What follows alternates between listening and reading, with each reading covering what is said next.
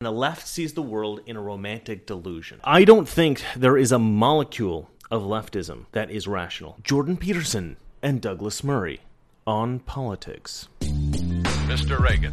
This just popped up on my YouTube, and it was already a few days old, and I'm not really sure why it didn't show up earlier. It seems to have a good number of views, but not as many as you might expect for a Jordan Peterson interview, especially one with Douglas Murray. I thought it deserved a little bit more attention, so I thought I'd have a look at it and give you my thoughts. In your Munk debate in Canada, you got into a fascinating subject, which I wanted to turn to, which is the question of if we are in agreement on where the right goes wrong, racial difference being made the sole most important thing, exacerbation of such differences, and so on. The vertiginous fall that we can all identify that can happen to the extremes of the right. If we identify that, you, I think, quite rightly said to your debate opponents there, where is it that the left goes wrong? And absolutely nobody was able to even understand what you were starting to get at, and nobody picked you up on it. So I wanted that was a question that just went nowhere. Just evaporated. And it seems to me that, and obviously we're speaking in London, we've had massive changes on the political left in this country in the last 2 years. This question of where the left goes wrong seems to me a crucial question. Absolutely vital. It's absolutely crucial. Yeah, and it's a question that intellectuals in particular, I would say, are at terrible fault for not addressing over the last virtually 100 years. Because the intellectuals, roughly speaking, have been complicit in failure to define the excesses of the left. Why is that? Well, I think it's partly because intellectuals tend to be left-leaning. The problem on the left is that clearly, absolutely, indisputably, if the right can go too far, and the evidence for that is the catastrophe, like the catastrophe of Auschwitz, the catastrophe of the Nazis, all that death and suffering is evidence of wrong, which is accepted by the left, then equal evidence exists that can happen on the left. In fact, perhaps even more evidence. And if you don't think the evidence is credible, then there's something wrong with you. Where does the left go wrong? You know, Jordan Peterson always says the same thing on this. He says, I don't know. I don't think there's an easy answer to that. I don't think we know when the left goes wrong, and that's a problem. Exactly when do things go too far on the left? And the answer is, we don't know. Here's why I think it's difficult to see where the left has gone wrong. I think the left is wrong. I think that the reason you cannot see where the left has gone wrong is because everything about left-wing ideology is wrong. I consider any sort of leftism to have gone too far. And this is one thing that I think Jordan Peterson has yet to realize. I don't know if he recognizes this reality, because Jordan Peterson is a bit of a romantic, right? He has himself admitted that he has a kind of leftist brain, right? He has a kind of liberal proclivity, right? His brain leans left, despite the fact that he tries to be as rational as he can. And I have actually always said this since I was a kid about myself. But I come at this from a very different perspective. I don't come at this from a clinical psychologist perspective. I come at this from the perspective of a writer. I have an artist's brain, but I grew up in a pragmatic family. And what I recognized pretty young about my high school age was that people who think like me are usually wrong. And why did I think that? I thought that because I realized that a lot of the time I was thinking about the world in the way that I wanted to believe the world was, not in the way the world actually was. It's called Romanticism. Romanticism is an artistic movement. The basic concept of Romanticism is that everything is sort of beautified. Everything is characterized in this sort of rose-colored glasses kind of way. I should name off some romantic artists. I can't think of any off the top of my head. Friedrich. There is a German painter by the name of Caspar David Friedrich. He's one of my favorite painters. Beautiful paintings. You can look at that. But there's a lot of different artists with different styles, and even the darker side of things are made to seem beautiful with Romanticism. And this is kind of how I looked at the world as a kid, right? I loved the idea of going on adventures, right? I grew up with Indiana Jones and Back to the Future and Superman and Star Wars and these kinds of things. Now, we can separate fiction from reality. That said, romanticizing the world in your head all the time as like an artist or as a writer, like I did as a kid, I realized I can't trust myself to create political policy. right? I had to change my way of thinking. Politics and producing actual policy and ideas to help the world, that's a very difficult thing to do. And to just have this very simplistic view of, I'm good, these people are bad, which the left kind of does with like their victim classes and their oppressor classes. It's so much fun to think that way, but it's the wrong way of thinking about the world. And if these people are able to create public policy for the rest of us, it will naturally lead us to destruction. I know these guys keep talking about how once you get too far right, you get into like racism, white supremacy, Nazism, fascism, that kind of stuff. I don't really look at it like that. I consider the right to be a spectrum of reason.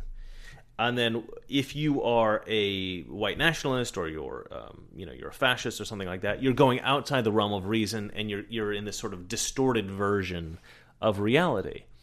And I actually think that the left is the same thing. And I don't think that Hitler was right-wing, right? I don't think that he was intellectually right-wing. I don't think that his mind... I think Hitler was like a romantic. I think he was like a leftist romantic, right? He had these ideas. He had this idea of utopia, right? Same with Karl Marx, right? These guys, they have these ideas of these utopias, but I would say that the vision somebody has of utopia and trying to draw society into it is inevitably going to draw society into ruin. So I think that there is a spectrum of reason. I think that the difference between the hard right and the moderate right is merely the difference between the optimist and the realist, right? So the person on the hard right might be, super pro-gun. He might be like, hardcore military guy, right?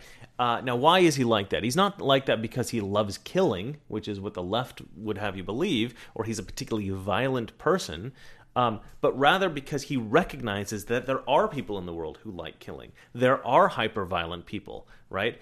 And those people need to be stopped. There are a lot of fathers out there who feel it necessary to be able to protect their family, and so they think they should own a gun. There are a lot of people out there who think, we need to protect the vulnerable in our society against outside forces that might want to attack us, right? So we need to have a strong military. This does not necessarily mean that these people are violent people. They're just being rational about what exists in the world, about protecting the vulnerable from the potential threats that exist, right? And those who are sort of moderate right, super moderate right-wing people are probably people who don't own a gun. Although they recognize the need for a strong defense and they're rationally promoting that idea, they don't maybe necessarily see a need for it in their own personal life, right? So to them, they're much happier living a cozy existence, reading a book, than they are, going out and fighting a war for their country, right? But both the person on the far right and the moderate right, they're both looking at the world in the same way. They're both clearly perceiving the world as reality. So the white supremacists, the racists, they're looking at a distorted version of reality, right? And the leftist, even the moderate leftist, is also looking at a distorted version of reality. If you live in a fantasy world, you will design government policies that work within the parameters of that fantasy world. You're not going to be designing public policy designed to work within reality. Not working within the parameters of reality will eventually lead to catastrophe. Right? That's what happened in Nazi Germany. That's what happened with the USSR, right? That's what happened in China. That's what happened in North Korea. That's what happens in all these places that try to design these utopias, but they're not working in the parameters of reality. These white supremacists, these neo-Nazis, these kind of guys, they're not working within reality. The left is not working within reality. They're the same thing. They're different colors of the same monster. So in that way, I think the left is always wrong from beginning to end, from moderate leftists to radical leftists. I don't think that there is a molecule of leftism that is rational. I think that the problem is that we've always placed the left and the right on equal footing. We've always said that there is a right wing and there's a left wing. And maybe at certain times in history they were on equal footing. Maybe the left and the right were just different sides of the spectrum of the rational. But now, I think the right is the only group of people in America that are on the spectrum of the rational, right? And that's probably why we have so many different people on the right now. We have gay atheists, we have libertarians, we have black people, Hispanics, women. So many different people from different kinds of groups that aren't traditionally considered conservative are joining the Conservative Party because of rationalism. And I don't know if it's that the right has always been sort of the rational side, or if it's sort of kind of adopted all the rational, reasonable ideas about the world, and the left has just slowly drifted away. I'm not really sure what's happened. But now the right is the spectrum of the rational. And I absolutely exclude all the racists from that. And obviously you exclude the left from that. And so what you're left with is just, the right. And the right is right. The right is rational. It's appropriately named.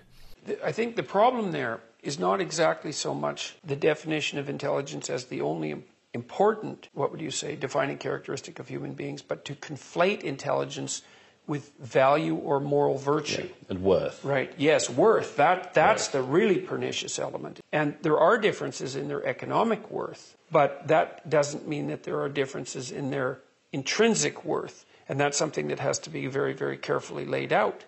IQ tests produce ethnic differences. And then you might say, well, that constitutes a sign of bias. It's like, okay, if that was true, then IQ tests would underpredict the real life performance of the ethnic groups where IQ scores are lower, but they don't. So there's no evidence of bias in terms of prediction. Now you could say, well, that means the whole system is rigged. The IQ system is rigged and the life outcome system is rigged. And that would be basically the position of the egalitarian left. It's like, fair enough, that could be the case. But there's another ugly thing that lurks here too, is, well, let's say that you decide that the way that you're going to deal with the fact that there are ethnic differences in IQ in the literature is that you're going to throw IQ out completely. All right, so let's say we decide just to scrap the idea of IQ. Well, here's a problem. Our hierarchies are increasingly IQ predicated. Yeah. And so what's happening is that the dispossessed that the left hypothetically is concerned about and genuinely concerned about, to the degree that there's genuine and proper engagement on the left, because it's the proper role of the left, is that if you don't take differences in cognitive function into account, you are going to miss what's going to dispossess most people over the next 30 or 40 years, because we're producing a cognitive hierarchy. And increasingly, the spoils of the hierarchy are going to people who are in the cognitive stratosphere.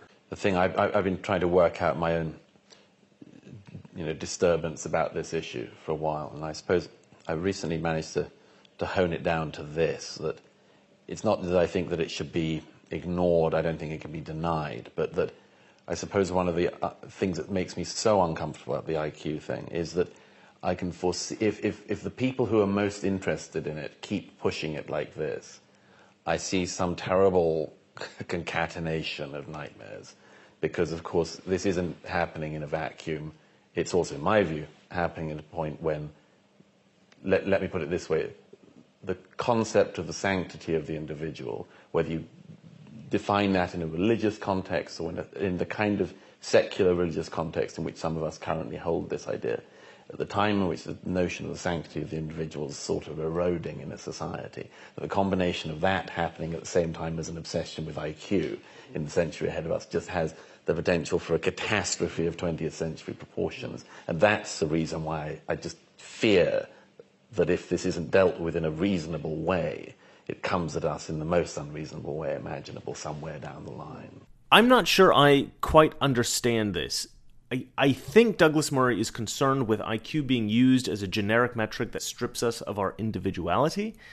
But IQ has been used for almost 100 years now, but we are becoming ever more individualistic in our society. So much so that young people are demanding to be respected just for being unique. That's why we call them snowflakes. That's the whole reason for calling them snowflakes. The irony is they also classify everybody in order to define victim classes and oppressor classes, but not at the expense of their own individuality. The problem isn't that people are losing sight of the value of individuality, is that they're only applying those values to themselves, and only the positive half of that value. But look, society is irrevocably individualistic today. We're never going to become less individualistic. The left is holding tight to the vanishing remnants of inferior-superior group identity politics. But for the most part, that sort of thinking is quickly becoming archaic. That said, there is value in categorizing people. For research in various scientific disciplines, for instance, it has immense value.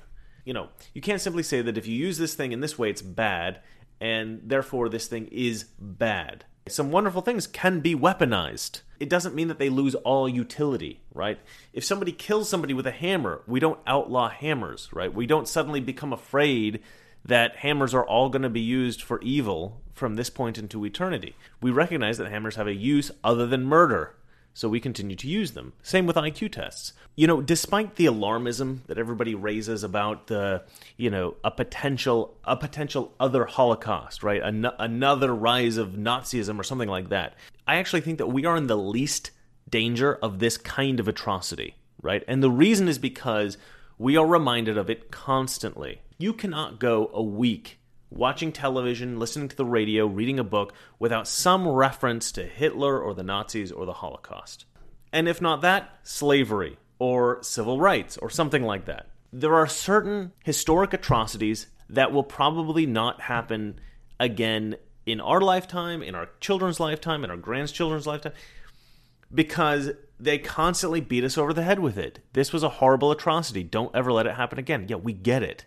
It's not going to happen again. Most of the atrocities that occur throughout history never happened before. They came about in such a new way that nobody anticipated them. And that's why they happened, right? An atrocity can't happen that good people anticipate, and because they'll stop it, right? Good people will stop atrocities before they happen if they recognize that they're happening. It's only when they don't recognize they're happening that they happen. So instead of telling people, let's not let this happen again, you have to prepare them for the unexpected. That's a very different thing. But I digress. So yes, there are people in the world that argue for eugenics, right? Kill off the inferior, only allow the fittest to thrive, right? There is that thinking among some people, but they're kind of fringe people, right? It's not just not mainstream, it's not even remotely close to mainstream. So like the fear of IQ becoming weaponized or something that people will improperly use is an insignificant factor when considering all the benefit one can have from studying IQ, I believe. Now then you might say, well, we can't use the cognitive tests because they produce ethnic differences, and you can moderate that by interleaving personality, which is one way of dealing with it. We're going to use something else. It's like, okay, you're going to use something else. Well, it turns out that whatever else you use is more biased than the thing you're fleeing from, and that's what's manifesting itself at Harvard. Well, we'll use our subjective judgment, and the Harvard people have been hand-waving about the fact that their bloody admission criteria are so sophisticated that you can't capture them with mere quantitative analysis. This is their latest one after trying to just make sure nobody had access to what they were actually doing. That's right. We're so sophisticated that we couldn't possibly quantify it. It's like, that's not sophisticated, that's prejudice. At every single stage, Harvard University in this case, Asian students have brought, at every single stage, they've done everything they can to cover over the actual fact that they are themselves being biased on ethnic reasons in their selection. Well, it's an extraordinary sight. Sure, and so what's happening is that wherever subjectivity is allowed to enter into the equation, the Asians are downgraded as a consequence of personality, which isn't personality. It's actually the subjective sense that the evaluators produce when they read through the applications and they know that the applicant is Asian. And it wasn't even, without even meeting the applicant. Judging the person on racial characteristics without having met them. Yes. Yeah, this is fascinating. I haven't read that much about the Harvard scandal, but I know that, I know the basics. But I didn't know how hard they were trying to cover that up. This is kind of news to me, which I think is fascinating. I suppose if you're an academic, this is something that you read about intensely. I think Berkeley actually has a policy where they're not allowed to discriminate in any way, right? And so Berkeley ends up with like an inordinate amount of Asian students. It's like, a huge percentage of Asian students. And I don't really have a problem with that. I don't see why merit-based admission is a problem. There's this idea in our culture that we developed a while ago that says ethnic diversity and cultural diversity are good, right? They're ethical, they're good, they're of a benefit to the world. I'm not sure that that's true, right?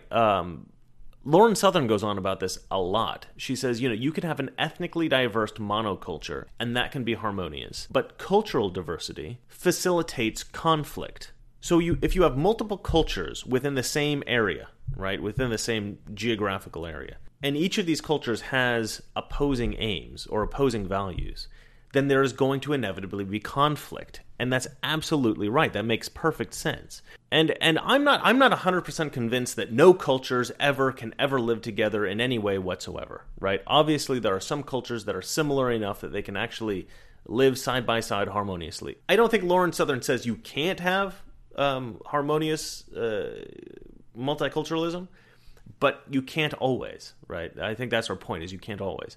I think that a lot of people believe that since we have this sort of modern, sophisticated, elevated culture in America, that integrating every culture in the world into this harmony is seamless. It's easy. It's natural. But it isn't natural, and it certainly isn't easy. Racism does not go well with American culture, at least not white American culture. That's one fairly sort of moderate difference. But if you find a bunch of differences, right, say like a severe hatred of homosexuals, or like the idea that you can beat up your wife or something like that, right? Or that you could murder your wife for infidelity or something like this, right? There are some cultures that have these kind of extreme ethics. So if you have a society in which certain kinds of physical violence are expected, if you bring people from that culture into a culture who is completely unaware of the idea that physical violence is acceptable amongst sort of these other people, what you end up with is a bunch of incredibly vulnerable people and a bunch of very hostile people, because violence in the vulnerable group is unacceptable and violence in the hostile group is completely acceptable, right? Under certain circumstances. And that's what you found happening in Sweden, right? When they would bring immigrants into Sweden. That's why they have all the trouble over there. And so that's Lauren Southern's position on that sort of stuff. And here's my position. My position is that, you can have ethnic diversity, and that can be harmonious. You can have even sometimes cultural diversity, and I think that can be harmonious, although I agree with Lauren Southern's point. However, it is not necessarily good. In America, for a long time, we've advocated this idea of multiculturalism as a positive ethic, as actually a good thing, right? As benefit to society. And the same with ethnic diversity. Ethnic diversity is considered a benefit to society. That's why universities have certain quotas and stuff like that. To advocate it as a public good, I think, is disingenuous. That's not real. I actually think it was Douglas Murray, I heard, who once said that the cultural diversity of Britain has not benefited Britain in any way that he can see, other than providing the people of Britain with a new variety of types of food. Right? So, yeah, cultural diversity does bring different kinds of cuisine, but beyond that, what is the value? I'm not sure. And there's a variety of things that are appalling about that, and one of them, of course, is the denial of the opportunity to attend a top-tier university like Harvard for the students who were qualified to attend, the Asian students. But there's another element to this that's also equally pernicious, and in some sense more self-serving. Like, if you set up your society properly, and this is the equality of opportunity doctrine, it's in everyone's best interest to exploit the talented maximally, right? Because in every domain of productive endeavor, a small proportion of people do most of the productive work. And so you want to take advantage of those people, those 1 in 1,000 people or 1 in 10,000 people who are mathematically gifted, for example, or gifted in whatever way they happen to be gifted. And so if you don't select your top tier candidates, so let's say the Asian students in the case of Harvard, then society doesn't get a chance to exploit them properly, and everyone ends up poorer. Apart from the fact that each individual doesn't get their opportunity, there's a social cost here too that's not trivial. And this is a magnificent point, okay? Rejecting merit-based discrimination for racial discrimination makes life worse for everyone. I mean, think about it. If you decided that, we don't want the best engineers in our school, we want the best of every race. Let's say the top 10 engineers in the world are all Asian guys. But instead of getting that, we get 1 Asian guy, 1 white guy, 1 Samoan, 1 black guy, 1 Mexican, whatever. We get somebody from like every culture and subculture that we can find to make up 10, whatever. And what we find is the next notch down from the top 10 Asian guys are like, number number 1,000 or something. Like the top white guy isn't even like in the top 1,000, let's say. Well, what about the 9 Asian guys that didn't get into Harvard? Let's say none of those 9 next guys get into anywhere.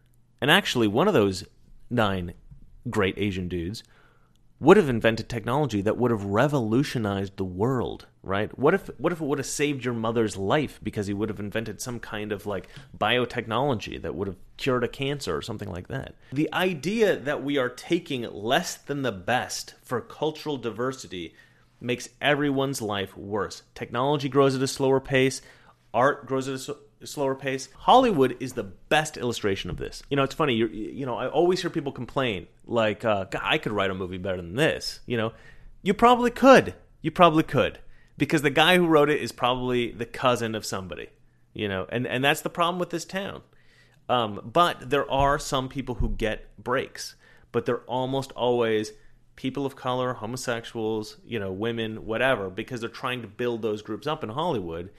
They are actively discriminating against straight white men in Hollywood. They actively discriminate against them. And the audience is who suffers for that. This is what happens in the colleges when you discriminate against people. This is what happens in Hollywood when you discriminate against people. This is what happens out in the workforce in other professions when you discriminate against people. Discrimination is ugly and horrible and should not be happening. There's something that's gone wrong from the 20th century and is still going wrong on this. I think I've said to you before that there seems to be this presumption still, if this is a political centre, that if you take one step to the political right, say by wanting to have lower taxes, that makes you right-wing. And beyond that, it's just a vertiginous hurtle down to Nazism. It's lower taxes, alt-right Nazism. Yeah. And on the left of the spectrum, it's possible to step left, be on the left, run left, keep running, and the end of the running never includes the gulag. Never. Not in the education systems either. No one knows about it. When my students at the University of Toronto, the first time they hear about what happened in the Soviet Union is in my personality class. It's like, well, what the hell? First of all, really in a personality class? But the students otherwise don't know. It's like, oh, really? We had 100 million corpses pile up and damn near put the entire planet to the torch because of the tension between the West and the radical left. And, well, we're just going to sweep that under the rug like it never happened. You know, I never thought about this, but they're absolutely right. We never learn about the atrocities of the left in American public schools. We always say never forget. We say never forget about a lot of things, right? I had to sit through countless hours of American slavery movies in school as a boy. And the reason given? So that we don't repeat the mistakes of the past. They always say that. But the mistakes that our society chooses to remember are not necessarily the worst mistakes. It's the mistakes that some people choose to remind us of because they support some very specific agenda or another. If we truly want to avoid making the mistakes of the past, we must be comprehensive in our education and our analysis of history. And that includes learning about the atrocities of communism. In London, where we're sitting last week on a morning television chat show, a young woman who was invited on got into a row with the presenter, and he was portraying her because he supported Trump and she was anti-Trump. He said, well, you know, since you loved Obama so much, she said, I didn't love Obama, she says. And she says, I'm a communist. I didn't love Obama. I'm literally a communist, you idiot. And this, as we speak, has become not just enormously popular, but gigglesome on the left in this country. And I'm not talking about the far left. I'm talking about the left right up to and involved with Her Majesty's opposition. I'm literally a communist has just been made into a T-shirt by a group on the left, and they're selling it. That's funny. I should make a shirt that says, I'm literally a capitalist. And this in an era when we've been endlessly told, you know, the only thing you do if you see a fascist is to punch them in the face. And there seems to be, as I've always said, a supply and demand problem with the fascists. Yes. There aren't enough for the demand there seems to be to find them. But yet, here you have, live on television, I'm literally a communist, And it's unimaginable. We all know it's unimaginable that somebody would say, I'm literally a fascist on TV, and everyone would find it wonderful, and everyone would make I'm literally a fascist t-shirts. So this 20th century era, this educational era, seems to me to be having real-world consequences of a kind that... It's a catastrophe. It means that we learned half the lesson. We sort of learned half the lesson of the 20th century, right? And well, thank God we sort of learned half the lesson, but the other half has not been learned, and that's not acceptable, not in the least acceptable. You know, the data in the United States indicates that 1 out of 5 social science professors are self-proclaimed Marxists. Like, seriously? Not only am I a Marxist, it's one of the things that makes me morally virtuous. Well, what about the 20th century? Well, that wasn't real communism. It's like, and I know what that means. It's the most arrogant possible statement. What it means is that, well, you know, those people who tried it before, they didn't really have the same nuanced understanding of the sophistication of Karl Marx's revelation that I have, or the moral character that I have, so that if I had been placed in charge, let's say, of the Russian Revolution, the utopia, that was only a couple of decades away. That's what it means. This is a hilariously accurate illustration of modern-day Marxists. Real communism has never been tried. Yes, it has. Okay, communism doesn't work because it lacks sufficient natural incentives. Artificial incentives then have to be invented, namely the threat of punishment. And look, if punishment is your primary incentive for everything, then you must have officials to enforce the rules and to dish out this punishment. The power allotted to these officials creates an instant imbalance in society. You have the authorities and you have the civilians, and that's it. That becomes your society. The haves and have-nots. You have instantly divided your society into those that receive the punishment and those that dish out the punishment. And so communism, by its very nature, is self-defeating. To enforce equality, you have to make certain people unequal. Honestly, it's insane that anyone ever even tried it. You have this powerful class of judges and executioners, and you have this lower class of the controlled. And this will always happen. This will always happen. But particularly unimaginable still, this idea, even after the 20th century, that these Marxists, literally a communist people, still are standing on the piles of tens of millions of skulls saying a bit more violence and we might yet get to utopia. It's an extraordinary... Always one murder away from utopia. One more murder away from utopia. Well, you know, and the way that the leftists defend themselves is by saying things like, well, what about all the deaths created by capitalism? You're not factoring them into the equation. And then, of course, the problem there is that most systems manifest themselves in various forms of bloody excess. And at the very least, you can say that the number of people raised out of poverty by capitalism is significantly higher than the number of people raised out of poverty by communism. Well, this is. I think there's something crucial about that, because one of the things that we will have to contend with is something like that, which is that every system is, in some sense, a system of oppression and bloodshed. But some of them also produce a modicum of wealth and happiness.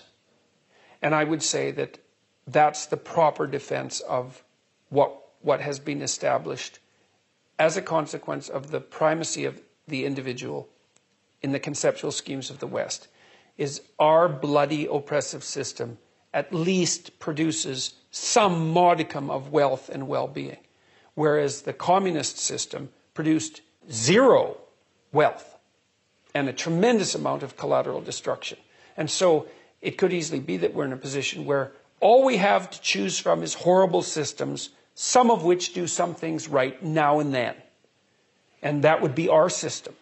That would be the Western system. And I think there's plenty of evidence for that too, accruing evidence, because what's happening right now across the world is that as the idea of individual sovereignty and associated property rights and freedom of choice and so forth are increasingly instantiated in developing countries, those countries are moving away from conditions of abysmal poverty at a staggering rate. I mean, at least there are fewer people starving now. There are more people being lifted out of absolute poverty.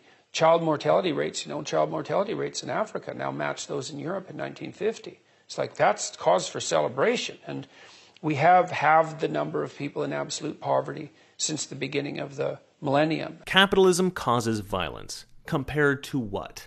Compared to zero violence? Okay, humans are violent by nature. Various forms of government either incentivize violence or disincentivize violence. With capitalism paired with Christianity and democracy, the West has become less violent. This is fact. The West has produced so much technology and wealth that we can sustain the lives of the sick and the vulnerable much, much better. So capitalism is not only helpful in terms of reducing the amount of violence and death that has occurred in the world, but it's able to help everyone survive and live much better lives whilst they're surviving. In the end, the point is, capitalism is working.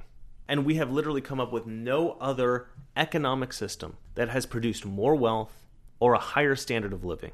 Anyway, you know what? I thought this was a beautiful conversation between these two. At the end of the day, I love stuff like this because I've gained so many different new perspectives on so many different little issues through this conversation. I mean, getting brilliant minds like this together to just talk this stuff out and like pick their brain about their ideas about this stuff, and maybe seeing them come up with new ideas about this stuff just on the spot. It helps me to develop my own ideas about this stuff, and hopefully it helps you guys develop your own ideas about this stuff. And hopefully I'll be on a show with one of you one day talking about this stuff, and I'll be throwing ideas out, and you'll be throwing ideas out, and we'll be making the world a better place. But anyway, I had fun with this video, and I hope a lot of people see it. I think it's a very valuable hour-long conversation. All right, that's it for me. If you like this video, hit the like button. If you want to see more like this, please subscribe. And if you hate me, look, I'm sorry, I'll just disappear from the internet. No, I'm not really going to do that. You're stuck with me. Good night. We have so many people who can't see a fat man standing beside a thin one without coming to the conclusion the fat man got that way by taking advantage of the thin one. The trouble with our liberal friends is not that they're ignorant. It's just that they know so much that isn't so. Now,